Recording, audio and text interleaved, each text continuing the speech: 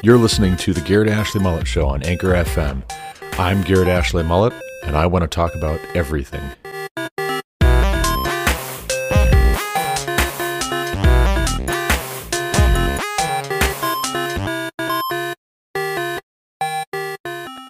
Welcome back to the Garrett Ashley Mullet Show. This is, of course, Garrett Ashley Mullet coming to you from Greeley, Colorado for episode 500 of this podcast.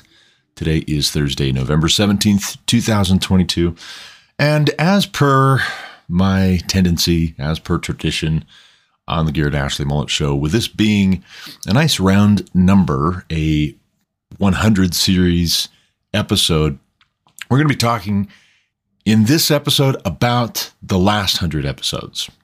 So a recap of sorts, highlights, lowlights, what have we learned, what has changed perhaps since episode 400, and what has not changed, what has stayed relatively the same and static, and also what am I going to be taking with me, more to the point, into the next 100 episodes, Lord willing.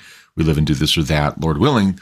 We get to 600 episodes in the next 6 months or so. But before we get into that and the deep dive analysis into which episodes were most popular, which ones were least popular, and what the difference was, I think perhaps speculatively, let's also speculate about what's going on in the wider world a little bit, shall we? Since the last episode that I recorded, some big things have happened. For one, we almost had World War III when a missile landed in Poland that was initially thought to be fired by the Russians. So the Russians fire this missile. They're trying to take out positions in Ukraine, and a missile goes awry, lands in a farm in Poland, which is next door to Ukraine, kills 2 people. What are we going to do now, right? What are we going to do now? This is an attack on Polish NATO soil, perhaps, possibly. And if it is, then there's got to be a response from NATO. Estonia was all worked up. They tweeted out something about how they were ready to defend every last square inch of NATO soil. And everybody was on pins and needles, waiting on bated breath to find out what is the response going to be, what actually just happened. Well, the official outcome, after some deliberation, probably a lot of very tense rapid-fire phone calls and emails and what have you, the official narrative is that it was not the Russians. It was the Ukrainians, and it was perhaps a Russian missile, but it was the Ukrainians. And that could just be a face-saving measure, a way of saying, we're not going to retaliate because we don't want to retaliate because the stakes are too high.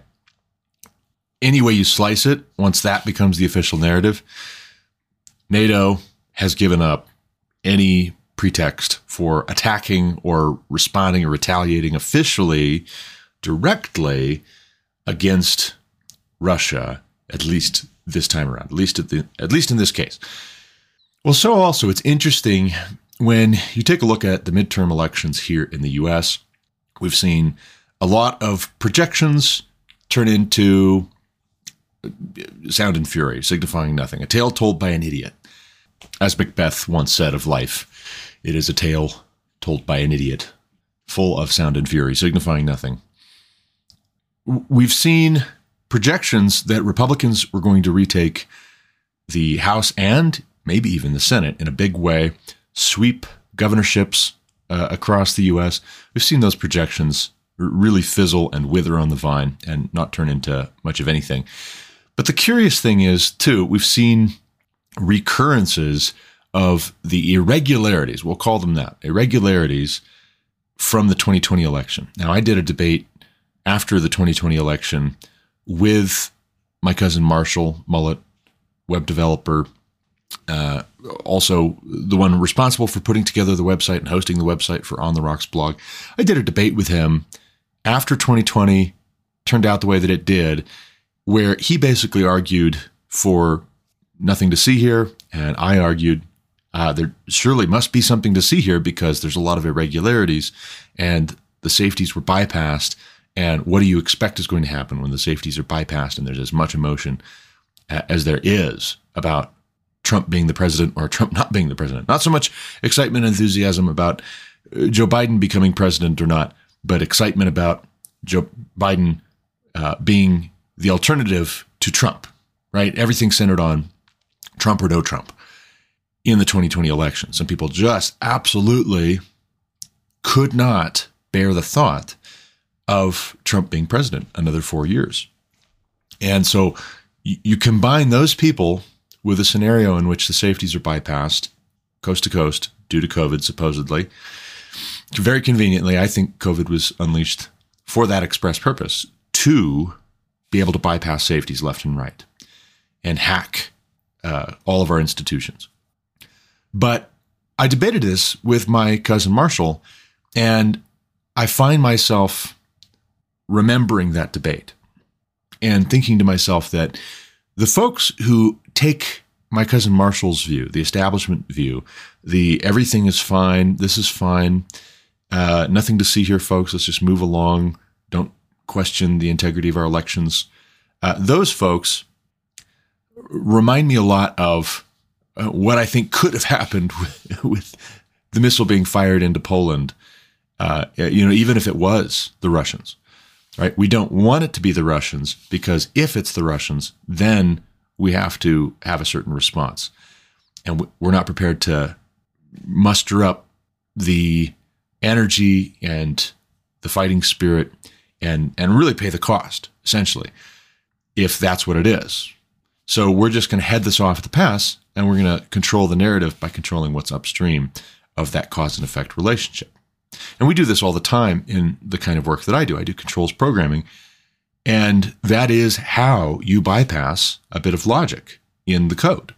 Is you just change and toggle one little bit that controls whether that line gets read. If this bit is true, then these other bits get read. And then this valve closes, and then this sends out an alarm, and then this opens up, and then this turns on, or this turns off, et cetera, et cetera, et cetera. And when you don't want that sequence of events to happen, you try and get the most upstream bit that controls and activates that logic that you possibly can.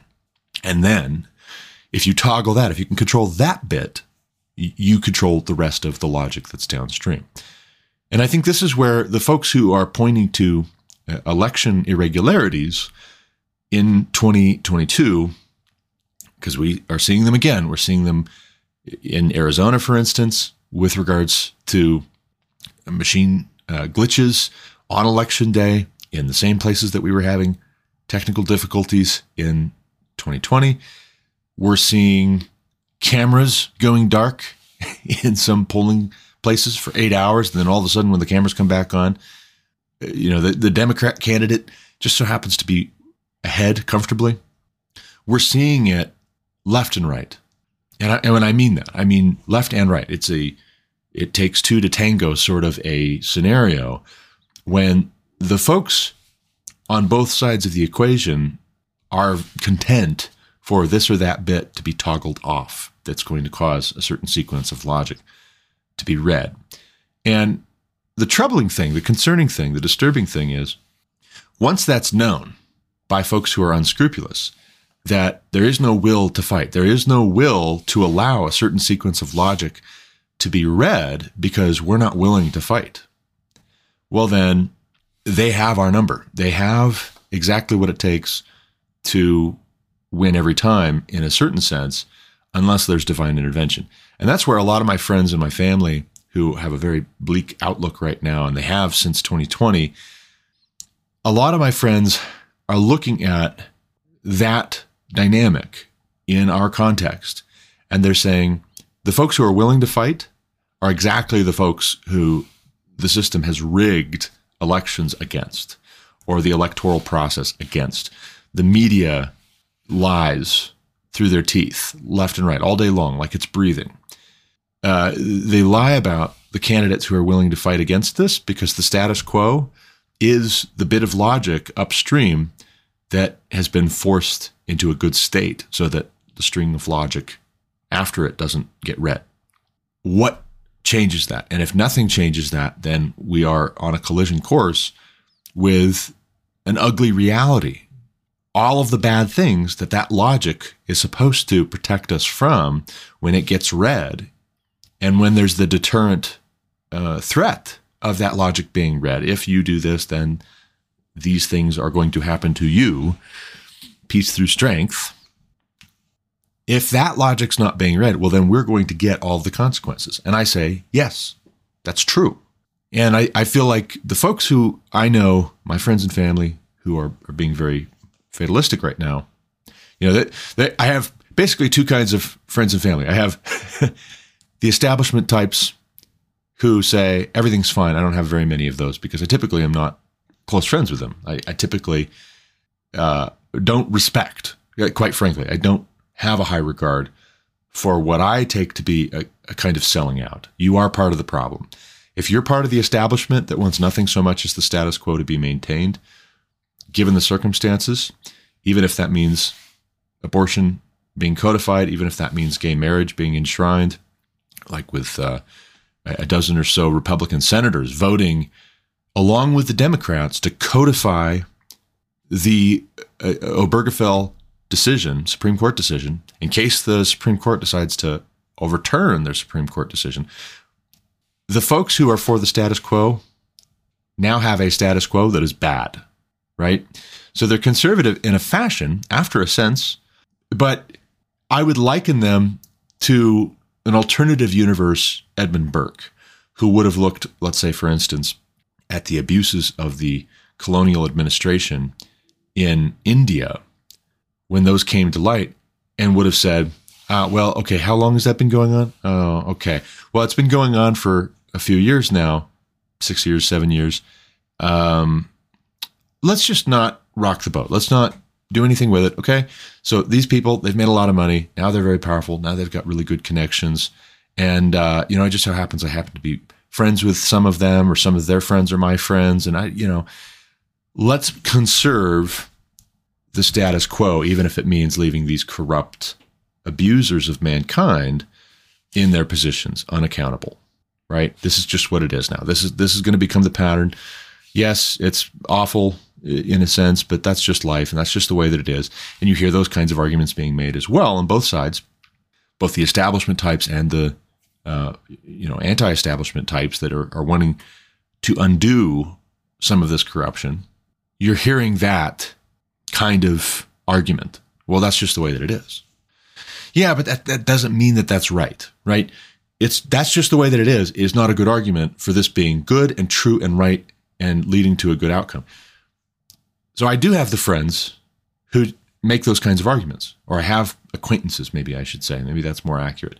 I have acquaintances I know, friends and family I know, who are the establishment types, who are very comfortable, and they have benefited. They've profited off of not making waves, off of endorsing and affirming and going along with what the community is perceived to want. They've done well, right? They've done well in business. They've done socially well. They've done well in their extended family. They just are friends with everybody all the time. And the logic that gets read that would lead to conflict and upsetting their comfortable status quo, that just gets toggled into a good state all the time. And then I've got these other friends who are saying, we can never be in actually a good state. You can toggle the logic you want in the thing that would set in motion the safety shutdown or the consequences from a conflict standpoint. You can toggle that in the controller to where we just ignore the actual state. But you can only do that for so long, and then disaster, right? Then consequences. Regardless whether we're willing to have conflict, the consequences, the natural consequences of these bad decisions are going to find us out. We will reap what we sow. That is a entirely, thoroughly, 100% biblical promise from God that we will reap what we sow. God is not mocked. He is slow to anger, but he is not mocked. A man reaps what he sows. But I've got these friends that are very pessimistic, and they look at that fact and they say, all right, a man reaps what he sows. We're going to reap destruction. And I say, no, not necessarily. Maybe, but not necessarily. Here's the thing. Pain is a teacher. And one would think, paying attention, that we are experiencing pain right now, and a lot of us are not getting the lesson. A lot of us are not receiving the instruction. And I think a lot of the reason for that is it's not enough pain for enough of the people who are very comfortable. And one of the things I think that you're going to see, before there's even a shot at revival and restoration, is you're going to see the folks who were willing to stay the course, who are willing to maintain the status quo, who were very content and insistent that certain bits of logic are always toggled into a good state, regardless their actual condition, regardless what the input should be reading from the instrument that's out there to protect your vessel, your piping, your environment, your personnel. The folks who are insistent on maintaining that good state as read by the controller so that the sequence of events doesn't shut the thing down and upset their gig, they're going to be forced increasingly to make a decision as things get worse and worse. On the one hand, do they decide, hey, you know what? Too rich for my blood. What does it profit a man to gain the whole world and forfeit his soul? I'm not okay with the consequences that I'm seeing other people facing. Or, on the other hand, there will be increasingly far-fetched rationalizations of other people feeling pain. I don't get to feel that pain, but that's because I'm smart. That's because I'm wise. That's because I know what's up. That's because I'm on the right side of this scenario. And these other fools made trouble for themselves. I knew this was going to happen. I knew that that was going to be their outcome. They brought this on themselves. And then I think you're also going to have a third kind. Actually, you're going to have a third kind of person who, as the consequences would be kicking in, as the pain would be kicking in, because their conscience is increasingly seared and because they maintain that commitment to themselves prospering, themselves doing well, they're going to be willing to go to increasingly drastic lengths to remove obstacles to their own continued enrichment, their own continued empowerment, their own continued comfort. And see, that's where I think the folks that I know who are being pessimistic are looking and they're saying, yeah, but Garrett, don't you see? The awful folk are ascendant, the wicked are ascendant, and they're going to do wicked things, increasingly wicked things, increasingly evil and corrupt and murderous things, murdering people's reputations, murdering people's businesses, murdering people's, physical lives, right? Like they're going to literally murder people who get in the way. And they're going to increasingly do it brazenly, openly for all to see, without any concern, without any care, without any fear of repercussions. See, that's destruction. I say it is with a lowercase, right? Lowercase destruction. Uppercase destruction, Christians don't have to worry about. And I say that because that is what Jesus tells us. Don't fear man who can only kill the body and then has nothing more he can do to you. Fear God who can kill the body and throw the soul into hell. We look at the potential for small d, lowercase d destruction, and it's a very real dynamic. It's a very real problem. And I would say we're headed for that kind of destruction, a lowercase d destruction, period. No two ways about it. We're seeing it. We've been seeing it for 2 years. We've been seeing it for over 2 years. I mean, it didn't wait. Let's put it this way. It didn't wait until the 2020 election. It was already in motion before the 2020 election, and that's why the 2020 election went the way that it did. The Black Lives Matter riots, the Antifa riots, people being assaulted in public if they were wearing paraphernalia that matched them with a certain political party, people being assaulted in public if they were just the wrong skin color. And I don't mean black people being assaulted in public. I mean white people being assaulted in public. Because CRT was getting in the minds of people of color and giving them an excuse, giving them a reason to think that it was somehow valid and justified that they would just knock out some stranger who was in their way or who was vulnerable. to get their bit of justice, right? Their little bit of justice against the other race. But see, that lowercase destruction that's already been in full swing the past 2 years, destroying wealth, destroying reputations, destroying peace and harmony, destroying the comfort of decent folk and God-fearing folk, that lowercase destruction should have been enough to teach a great many people, but it wasn't, but it isn't. And that lowercase destruction, I think, is going to continue apace for at least a couple more years. And there's no magic formula that I can point to and say, okay, 2024 is when the cutoff is. See, like here's this timer, right? When this timer gets to 0, then it's over and things will go into an actually true state, right? I don't know, right? All these political commentators who are saying it's going to be this, it's going to be that, and here's what I think it's going to turn into in 2024, they don't know. They don't know. And the predictions being so horribly awry compared with reality in 2022, that should be sobering. That should be something that gives us pause, both when it comes to having an overly rosy view, oh, things are just going to get better and better, or having an overly fatalistic view. Things are going to get worse and worse and worse and worse, and then the end comes for all of us, once and finally for all. We should have some humility in recognizing that we don't know.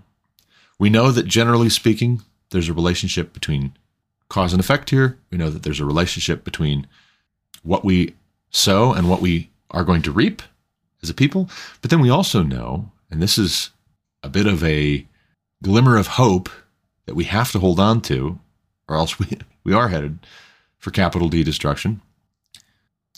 The whole reaping and sowing dynamic is not just true when it comes to the macro, and it's not just true when it comes to sin and folly. It's also true when it comes to wisdom and righteousness. Do not grow weary in doing what is good, we're told. If we don't give up, then we will reap a reward in due season, we're told. So I'm optimistic, actually. I'm not optimistic that we avoid lowercase d destruction, because we're clearly experiencing right now, and there's nothing that's going to stop it. Republicans, even if they have the slimmest majority in the House, they're not going to stop it. They might slow it down a little bit, but not enough and not in all the right places. Not anytime soon. The Democrats are definitely not going to stop it or slow it down. We are going to see more destruction, or we are going to see more pain, but God is good nevertheless. And I think at a certain point, given that this is not sustainable and that it is not actually in a good state, but we've toggled it, we've forced it, or the establishment types have forced it in their own minds to read what they want it to read so they can keep producing, so they can keep getting wealthy, so they can keep living it up, so they can keep being spoken well of by men. The establishment types at a certain point won't be able to maintain it. And then at a societal level, when it comes to the American culture, the American nation, the American civilization, it might be uppercase D, destruction, or it could be that there is a openness to being called to repentance. And that's what we should be calling for, regardless what the answer is. Regardless whether there is actually repentance, our responsibility as Christians is to call for that repentance. You know, it's interesting. Last night, I was teaching middle school youth group, or leading discussion, or however you want to phrase it. And we were going through Acts chapter 8. Acts chapter 8, I was pointing out to the kids, actually begins with what is said of Saul of Tarsus right after the stoning of Stephen. Stephen being this young man who loves the Lord, who is bold in his preaching and his speaking, telling people about the Messiah. Stephen is a godly man. He performs signs and wonders by the power of God. He's a huge encouragement in the early church, and he upsets a certain demographic who doesn't want anyone talking about this Jesus character. And Saul is one of those, initially, who doesn't want anybody talking about this Jesus character, because Saul is convinced we have to maintain purity and protect purity of devotion to God from threats. Threats from pagan Greeks and pagan Romans and weird cults that are going to lead God's people, the Jews, away from true religion, true worship of the Most High God. That's how we got into this mess. That's how we were given over to our enemies. And so if we're going to be not given over to our enemies, we've got to cleanse our community. We've got to cleanse our race, if you will, our people, from any kind of idolatrous impurity. And then we get the restoration, right? Then God brings us back into a state of being independent and self-governed and a light to the nations. But as I pointed out again to the kids, I said, Saul becomes Paul. I mean, who wrote more books of the New Testament than anyone? It was Paul. And yet here, at this point, at this stage, you have no way of predicting that. You have no way of expecting that he's going to go on to write the bulk of the New Testament. At this point in the story, he's going into people's homes, into Christians' homes in the early church, and dragging men and women out who are Christians so they can be thrown in prison. At this point in the story, he is making known his approval of the stoning of Stephen, because the ends justify the means, because this is part of how we're going to make sure that the fear of the Lord is on the whole community with regards to any kind of false religion. And yet, what we can't predict and what we don't have control of is the miracle that God works to change Saul into Paul. We can't predict that. We don't have any control over that. If you're somebody like Ananias and God speaks to you in your own home and says, Saul is going to be at such and such an address, go there, pray for him. I have plans to use him, to put him to a good purpose. If you're Ananias, the good Ananias, not the bad Ananias, you go, because God is going to work some mighty wonder in the heart first of this persecutor of the church and change him fundamentally and open up his eyes, not just in the sense of the scales being on his eyes, but open up his eyes spiritually that he might see. Open up his ears spiritually that he might hear and understand and turn and repent and be saved. And so also all of those who will hear his preaching, all of those who will read the scriptures that God inspired him to write. See, those are the kinds of things we ought to be praying for and expecting that God will be working somewhere, somehow, to his good pleasure, in his good timing, even if it's just in our individual lives. You know, what happened with the dispersion, right? The dispersion of the Jews as God gave both the northern kingdom and the southern kingdom into the hands of their enemies for destruction, for judgment. There was a dispersion. But it wasn't just when there was sin on the part of God's people. Also in the case of Stephen being stoned. One of the effects of that, plus Saul of Tarsus going into homes and dragging men and women out, throwing them in prison, one of the effects is that the church, the Christians in Jerusalem, go out into Samaria and Judea. They spread out, and so also when they spread out, the gospel goes with them. If we have too narrow a definition of what success looks like, or what our hope ought to be, then we're not going to expect that. We will despair. We will grow weary in doing what is good. On the other hand, it could be that maybe God brings national revival. I would hope that. And I'm not necessarily saying I'm holding my breath, but I'm calling for that, and we should. Now, we should do that in a couple of ways. One, we should be calling our individual neighbors to be reasonable. We should let our light so shine before them that they might see our good works and glorify our Father in heaven. We should be testifying to the truth in word and in deed. We should be gracious. We should be gentle and respectful, even as we are preparing ourselves continually to give a reasoned defense, a reason for the hope that lies within us. But also, if we have a platform, if we have an opportunity, if we have some authority, a position from which to speak, we should be testifying to God's goodness and not being false, not flattering, not affirming wickedness, not going along with the wicked, not turning a blind eye to corruption. We will reap what we sow, for good or for ill. And it's important to remember both sides of that.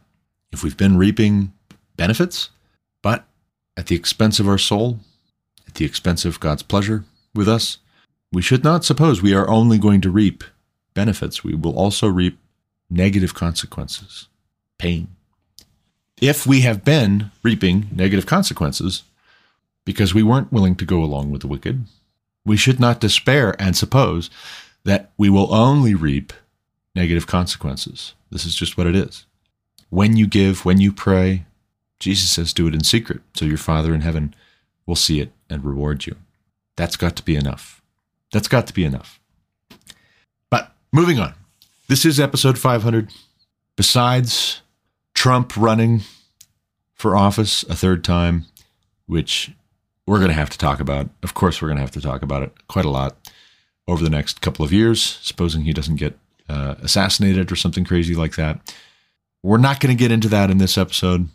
We're not going to get into how I think it would be better for us all if DeSantis was the guy. We're not going to get into whether I would vote for Trump if he is the candidate, if he is the nominee, which I will.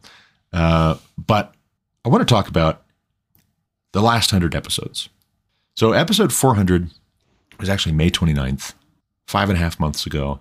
And I've done this a couple times now, episode 100, 200, 300, 400, 4 times. Now we're on episode 500.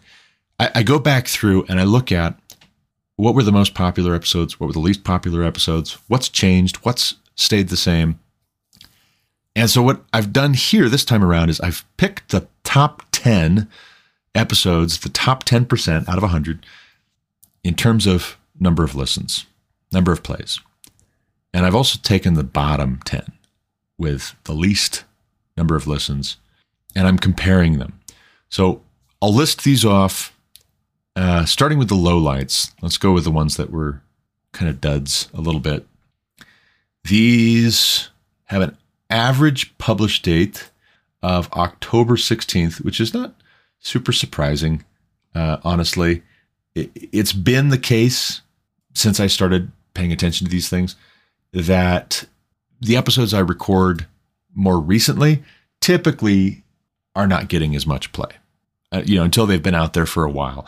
So it's not just the day of or the week of that episodes are getting listened to. It's over the course of months that play counter ticks up and up and up. So the longer it's out there, logically, the more time people have to listen to those episodes and the more plays overall they get. The more recent episodes, they've not been out there as long. And logically, even if it's been a few weeks, they don't get as much play. So that's part of what's going on here with the average, published date for these bottom 10 being October 16th, literally in the last month, from yesterday. Yesterday was the 16th. Today's the 17th. October 16th was a month ago. The average length here is 1 hour, 1 minute for this bottom 10%. And actually, I would say in no particular order, but there is a particular order. I sorted these from least number of plays to most in the bottom 10%. Bannockburn, Neighbor Dogs, and SPLC polling on political assassination. SPLC, if you'll remember, is Southern Poverty Law Center. That episode was the least popular or least listened to episode in the last 100. Fun fact.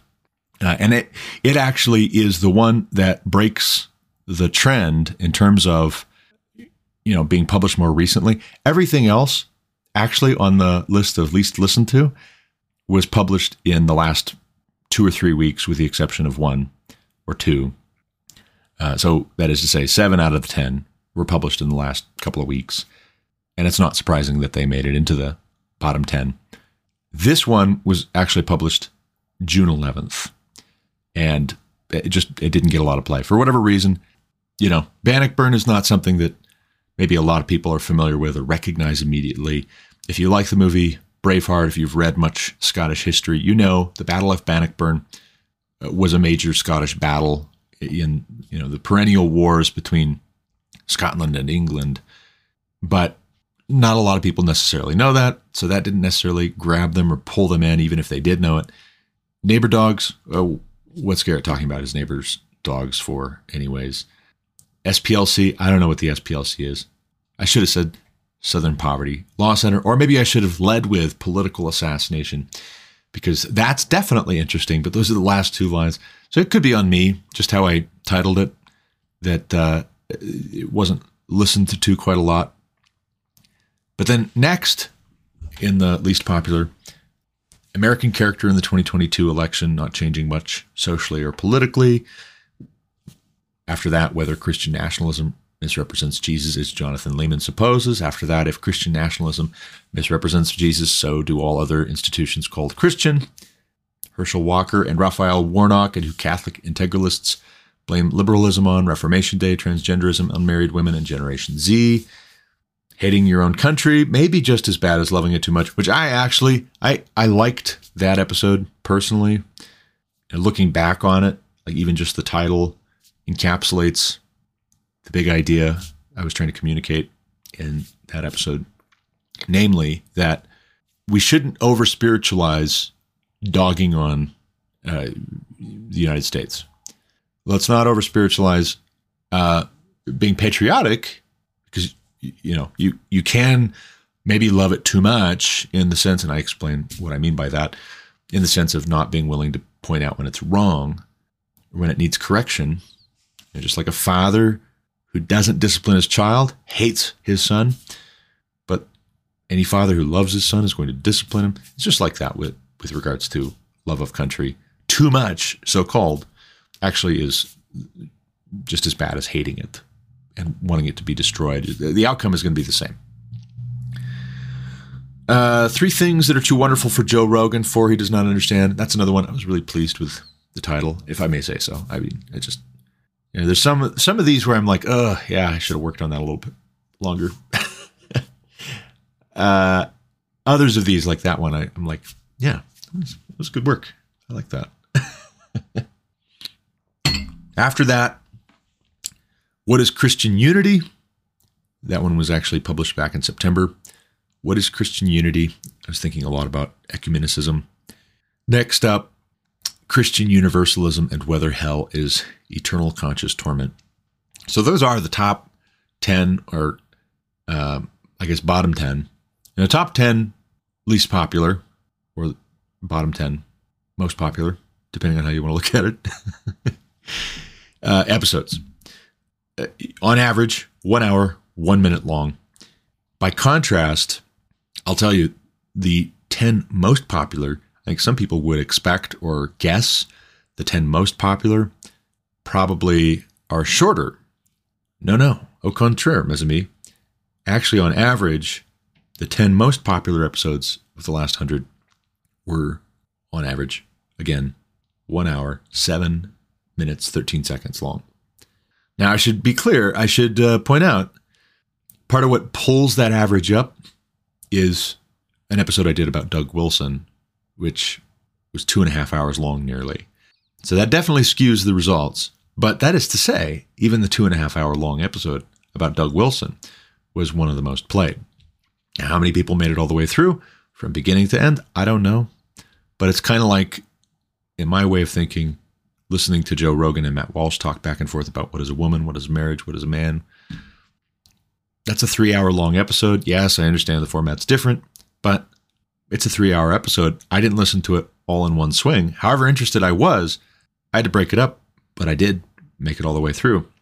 And even when I didn't, even if I hadn't, right? Even if I hadn't listened to it all the way through, I still would have derived a benefit from listening to as much of it as I did. And so also, I think, with my content that I'm putting out. But I digress. In order from most popular, most listened to 10th, I guess, from the first place to the 10th place in most listened to episodes. Number 1 was Simple Man, Leonard Skinner, and a Biblical Word Study. That one actually was a lot of fun to do, talking about the song Simple Man. Is it good, right? Is this wise? Is this good advice to a young man, or should more be said? Go back and check that one out. That was episode 424, published July 5th. Next up was the Everlasting Man review, the review of G.K. Chesterton's book, The Everlasting Man, July 1st.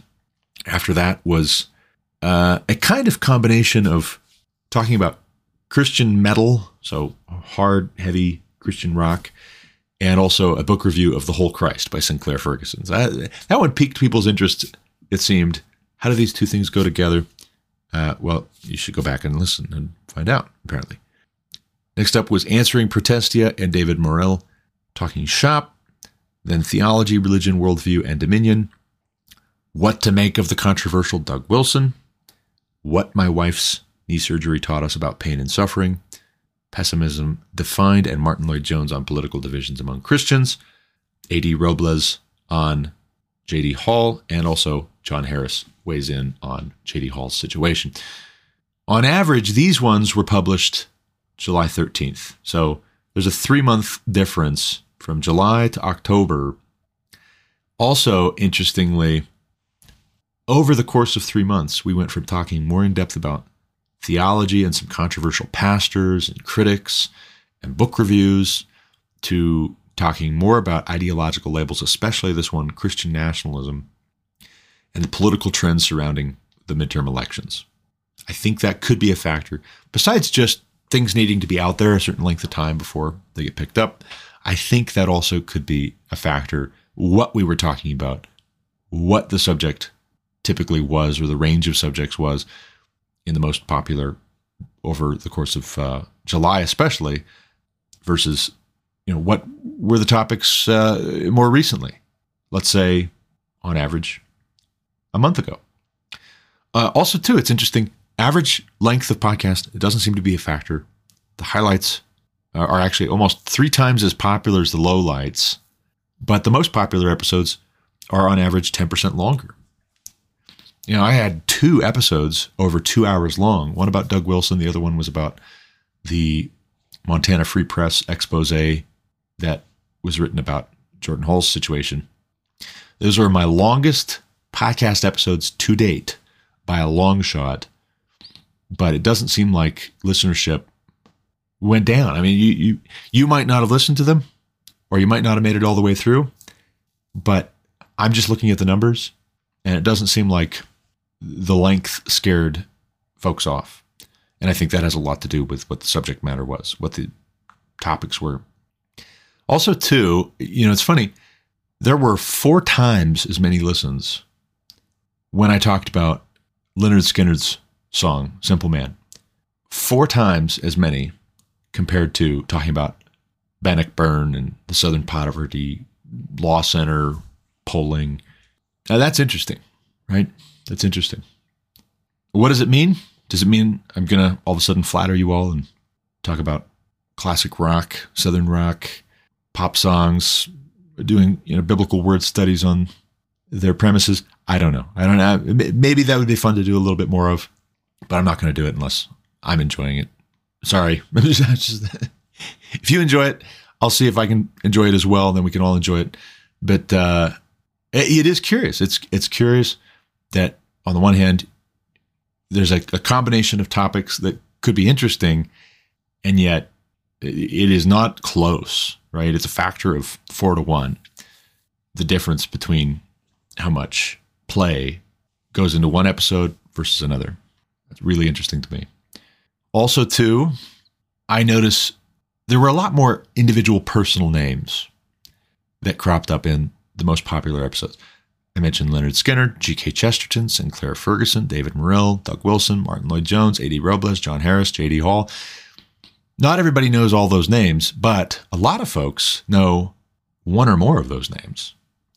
And that's curious. There seems to be something about focusing on a particular character that highlights or makes more interesting or engaging or helps to focus the exploration of more general truths and principles. That is interesting. It's an interesting takeaway.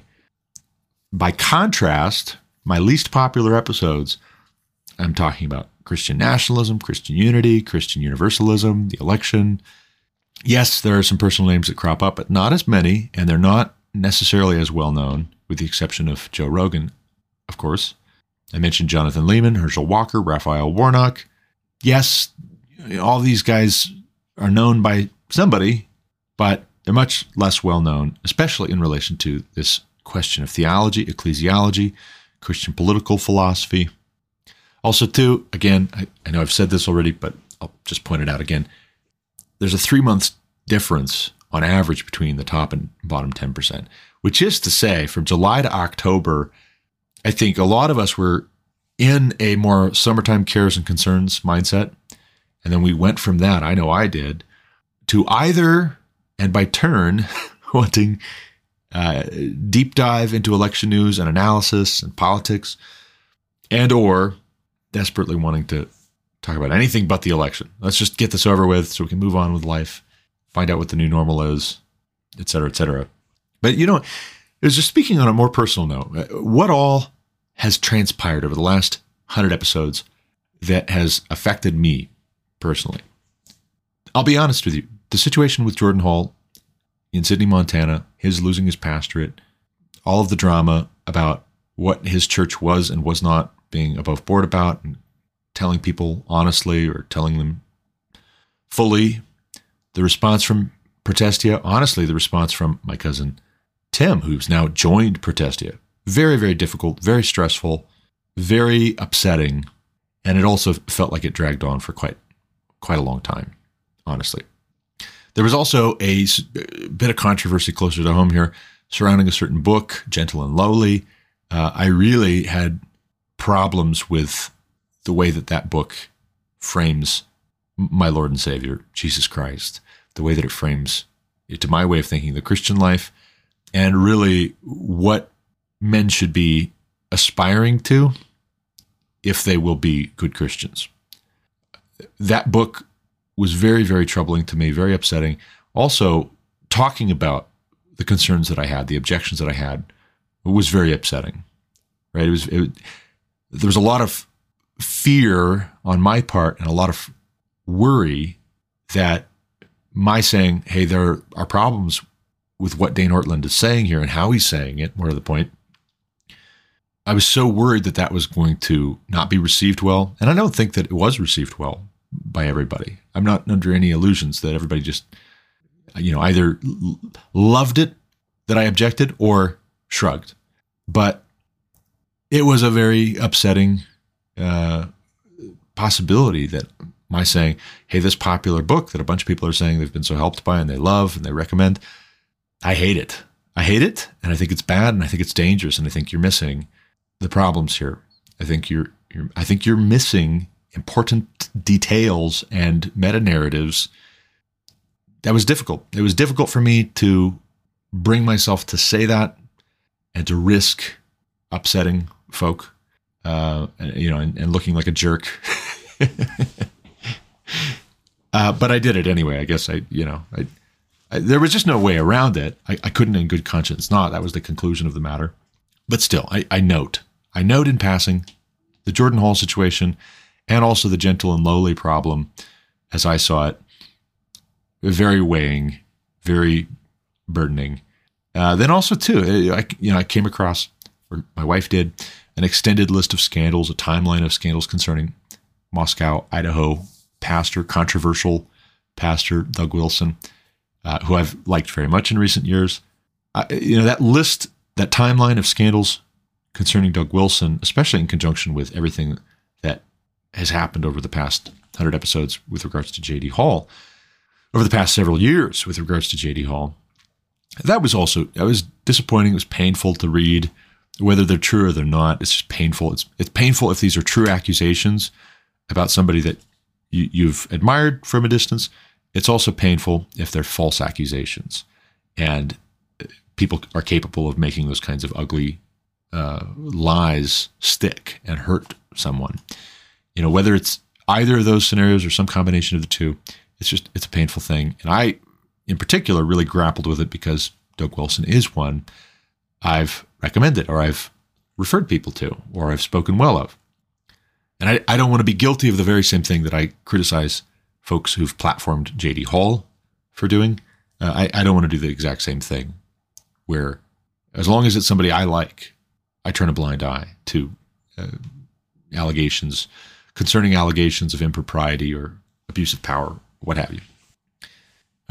In other news, aside from controversial pastors and authors, books, my mother survived Hurricane Ian at her home in Fort Myers, Florida, and that was intense. There's no two ways about it. That was a really intense couple of weeks, 3-4 weeks.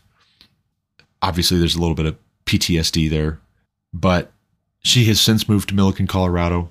That's a change of pace. That's different. And there's no getting around that having an impact on the way I work, the way I interact, the way I podcast, how often. There's just something about how that all went down that has to be reckoned with, and not necessarily all for an audience, if that makes sense. Also, to Lauren's and my eldest 2 sons, started classes at Ames, a local community college here in Colorado. That was a big thing. That's been a big thing. It's still a big thing that we have a 15-year-old and a 14-year-old son who are taking community college classes and doing well. And, they're hovering back and forth, depending on the assignment, between a B+ and an A, which is good, right? Their first time in that kind of a setting, they're doing well. But it's definitely been a wake up for Lauren and I that, whoa, wait a second. How is this, the circumstance, right? And not just one, but both of our oldest sons, 2 of our oldest sons are doing this thing, right? When did that happen? Also, another big change, I changed jobs here recently. I switched from working a 7-and-7 schedule for the last year, doing the systems integration thing, back to a Monday through Friday schedule. I went from doing SCADA support type work to being a controls programmer. And that's different, right? That's different. Given that I'm doing this controls programming work now, my perspective changes. My schedule has changed. So therefore my availability to podcast has changed. What you might find, and this is where I've got to wrap it up, I suppose, because speaking of controls programming work, I've got to go do some controls programming work. What you might find in the next 100 episodes is that I am podcasting less often. I may not be releasing episodes at the pace that I was over the past year, or even over the past a few years. I may not be podcasting as much. I don't know. Lord willing, we live and do this or that. But that's okay, right? That's okay. These things ebb and they flow and they change. And sometimes we don't expect that they're going to change the way that they do. Sometimes they change better than we expected. Sometimes they change not as well in some ways as we were hoping. But the good Lord is still good. There's still work to be done. There's productive, profitable, fruitful work to be done. And we need to be about that. We need to get to it. And also we need to anticipate that there's a reward. In all toil, there is a profit, but mere talk tends only to poverty. Far be it from me to give up on, to miss out on profitable toil in favor of mere talk. And far be it from us, right? If we're going to be fatalistic, or if we're going to say, everything's great, everything's hunky-dory, it's going to be just fine, you'll see. We have work to do either way. And we should hope, we should pray that the Lord would make it known to us what work is good for us to be doing, what work is profitable and beneficial, and that we would not grow weary in doing it. That should be our hope and our prayer, regardless of what's going on around us, right?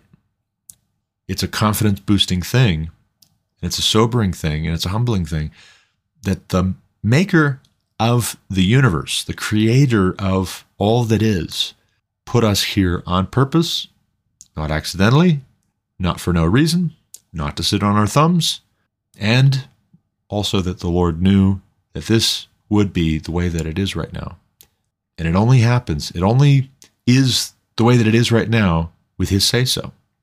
So then we should ask him, what does he say we should be about, for, doing, saying, involved in, pulling back from in some cases, reinvesting, recommitting, doubling down on in other cases. But like I said, I got to run. That's all the time I've got for this episode. Stay tuned. Do hit subscribe. The next 100 episodes, I think, are going to be no less interesting than the last 100.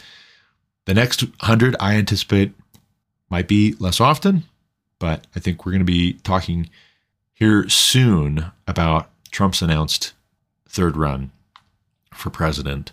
And I really want to delve into an analysis of the choice that may be put in front of us. DeSantis hasn't announced to run yet, but I think he will. Everybody thinks he will. If he doesn't, it'll be a huge surprise. But I want to talk about the choice that we might have if both DeSantis and Trump are options for the Republicans. Everybody's got an opinion.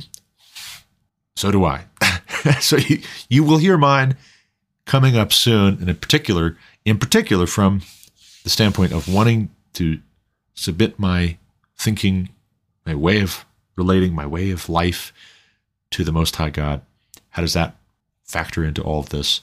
You'll find out. Hit subscribe, tune in, stay tuned, check it out. Feel free also, go back on the previous 100 episodes, maybe check out some of those.